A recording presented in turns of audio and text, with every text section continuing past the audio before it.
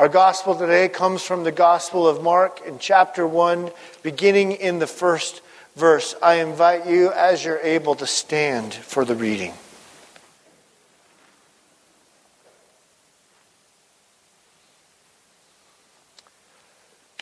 The beginning of the gospel of Jesus Christ, the Son of God, as it's written in Isaiah the prophet. Behold, I send my messengers before your face, who will prepare your way, the voice of one crying in the wilderness, prepare the way of the Lord, make his path straight. Jesus appeared baptizing in the wilderness and proclaiming a baptism of repentance for the forgiveness of sin. And all the country of Judea and all of Jerusalem were going out to him and were being baptized by him in the river Jordan, confessing their sins.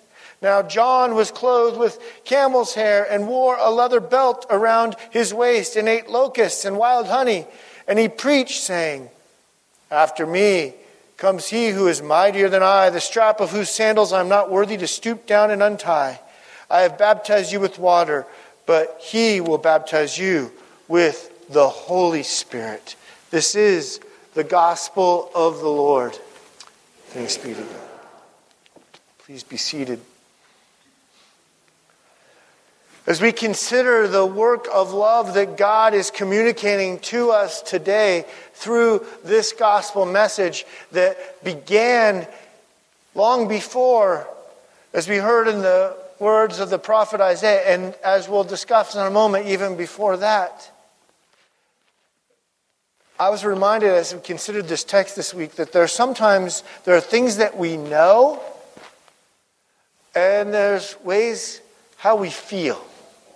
And they don't always come together, right? What we know and how we feel don't always come together. For example, I've had the opportunity in my ministry on many occasions over the last several decades to be at the top of towers like this one, and being challenged at the top of that tower, hearing from people down below, and hearing, go ahead and jump, it's okay. The rope will hold you. The harness can handle a Volkswagen Bug. You'll be fine. But you know, as well as you might know that, when you're standing on that ledge, it might not feel quite the same way, right? Because you look down and you see just how far it is. And I've been one of those cheering others on. It's okay. We saw all those people go down. They didn't die. You'll be all right. But it's one thing to know it, another thing to feel it, right? We know the promise of the Lord. It's another thing to feel it. Now, for some of us, it's a little bit easier. Here's Luther going down that zip line. If I had the sound on, you'd hear him saying it, to infinity and beyond. For some of us, maybe as we see the promise of God, it's easier to jump off more quickly. For others, it's careful study and asking the Lord to work on us. But we're reminded, all of us, one and all today, that we can trust that rope because we can trust the Word of God. And I don't know what precipice you're sitting at. Maybe you're facing an illness or a family member is. Or maybe you are looking down at a financial crisis, or troubles at your job or with your kids. Or maybe you have this sense that God is calling you to share with someone the good news of the gospel, and you're not sure if you're fully equipped to do that. Or maybe the Lord has been speaking to you and saying, you can believe. You can trust in me. Come to faith in me, your Lord and Savior. And as true as that is, Sometimes we sit at the top and we can get distracted by how far down it is and how hard this world is. Maybe you're distracted by the craziness of this world and how many folks are going a direction other than the way of the Lord. Maybe we're considering the political reality of the world and wonder, will there ever be peace or wisdom in our world again? Whatever precipice you are sitting on this morning, you, friends, can trust the Word of God. I can trust the Word of God. We can be made ready to jump into where God is calling us to go. Whatever commitment, whatever calling, whatever person's life we're called to be engaged with, we can answer this call. We can receive this gift of faith because we can trust the Word. Why can we trust that Word? Well, as one scholar put it, I liked that because this voice that we are hearing in this Word has been a long time in coming. What you hear proclaimed and fulfilled in John the Baptist and in the person of Jesus Christ, the Son of God, has been spoken of centuries before by the prophet Isaiah,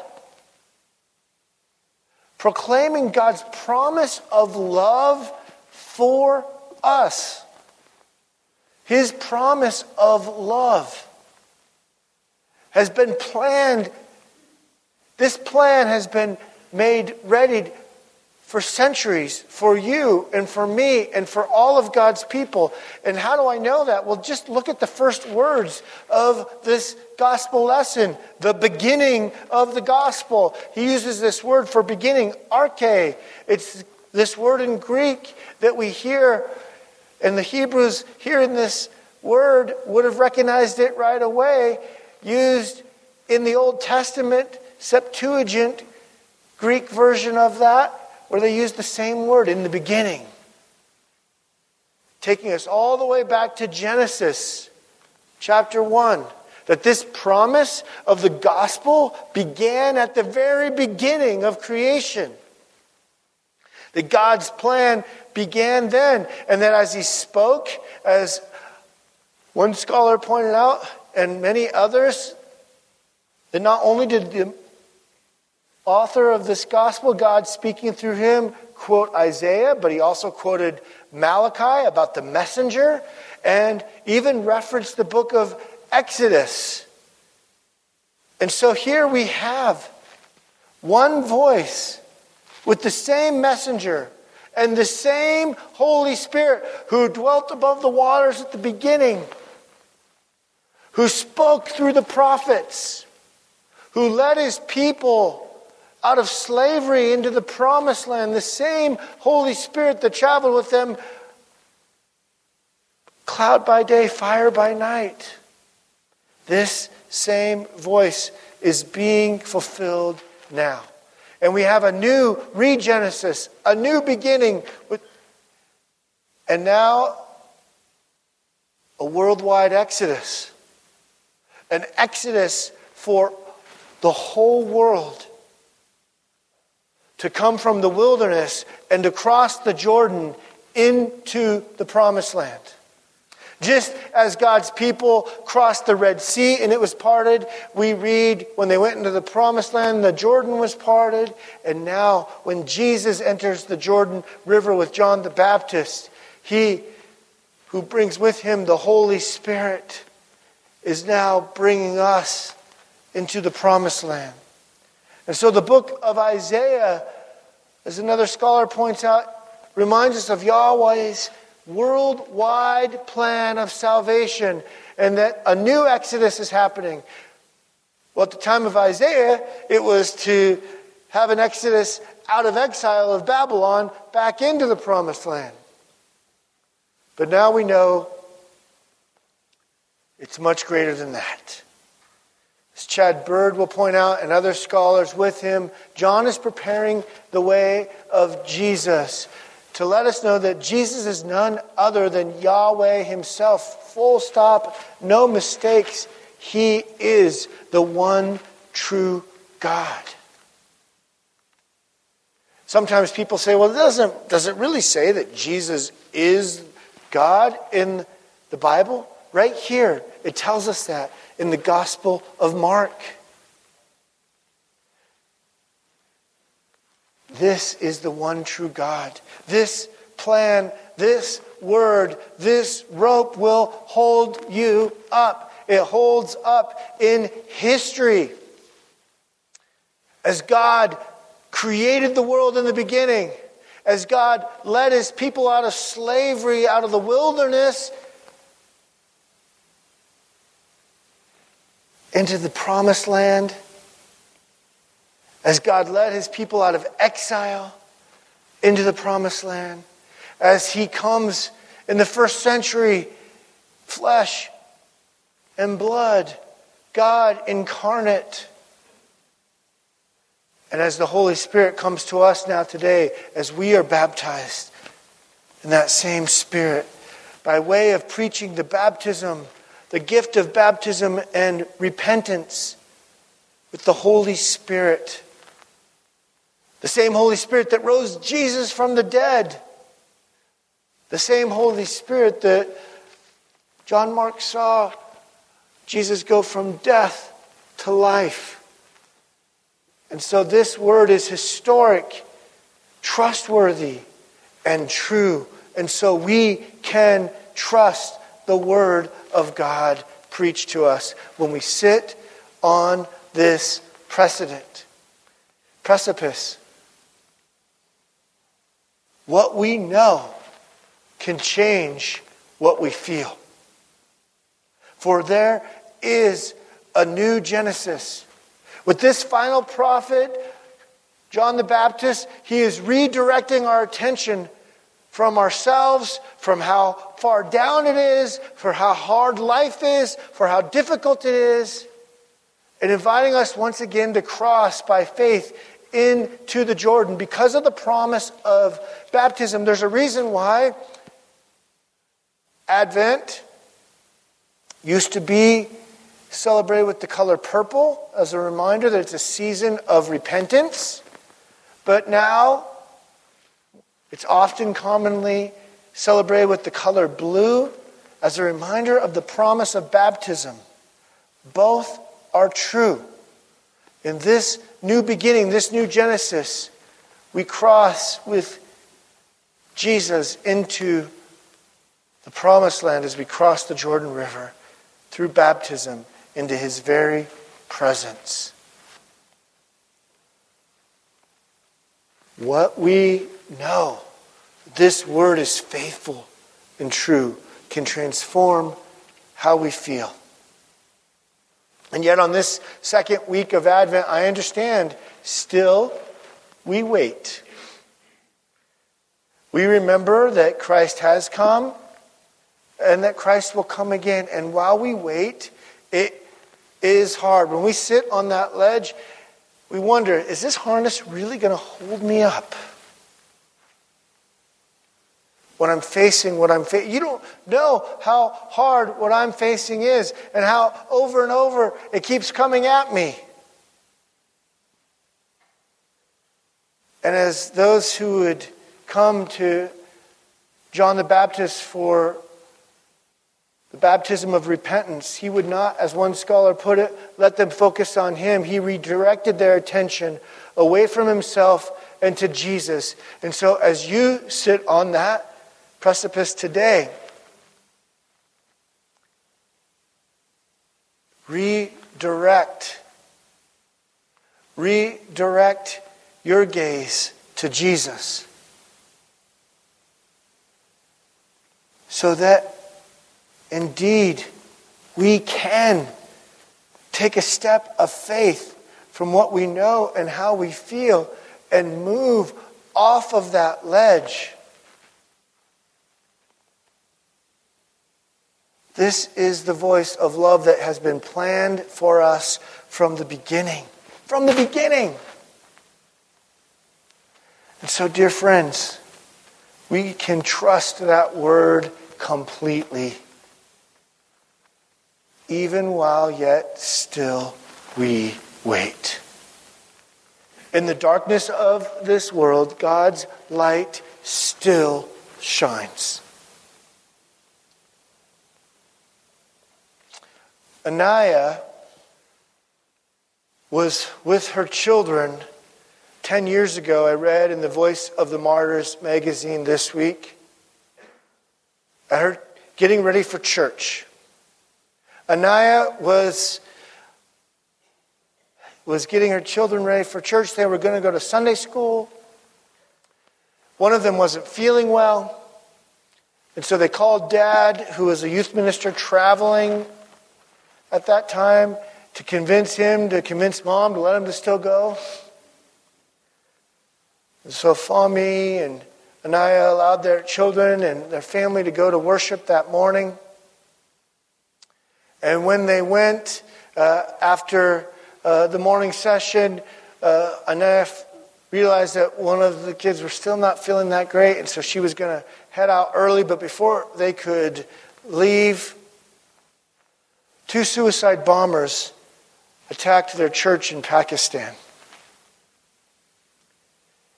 And it was the greatest attack on Christians, with well over 100 perishing, including Fahmi and Anaya's 2 beautiful children. And when Fahmi finally got back in town and got to the hospital where his wife Anaya was recovering from her injuries, she said, and excuse the mistake on my slide here, she said, after all of that, after learning that her children had perished, that Fahmi's parents had been killed, the other members of their family and dozens of their closest friends had perished. And even when some other Christians said to them, I wonder what you did wrong to have this bad thing happen to you, like the friends of Job, they knew the word well enough for me and Ananiah did to know that wasn't true. So Ananiah said this from the hospital. She said, even then I was not blaming God. I didn't give up my faith. That word, the promise of salvation, is strong enough to hold us up, whatever we face. Today, for me and Anaya, have a ministry of counseling among God's people for those who have experienced tragedy and need comfort. Today, they talk about how they've even forgiven those who have perpetrated these attacks. And they've chosen to stand on the rock that is Christ Jesus and proclaim the good news of salvation. The people of God continue to worship in that church today. They continue to stand and trust in that word. We can trust that word. The word made flesh and dwelt among us. And so, whether it's as simple as answering the call to invite someone to church, maybe God's got that on your heart, or to make a commitment to the Lord in our partnership together as a church, or maybe it's to come to the Lord by faith for the first time. I don't know what God's calling you to do today. I don't know what anxiety He's inviting you to let go of, because He's got this as deep and as hard and as high up as it is right now. He says to you and to me, He keeps His promises. This word from the very beginning until now. One voice, one baptism for the forgiveness of sins, one God. The Word, Jesus the Christ, the Son of God, You can trust this word. His light still shines in the darkness, and the darkness has not and will never overcome it. So go ahead. Trust that word. Zip down into this world of darkness and shine His light today. Amen.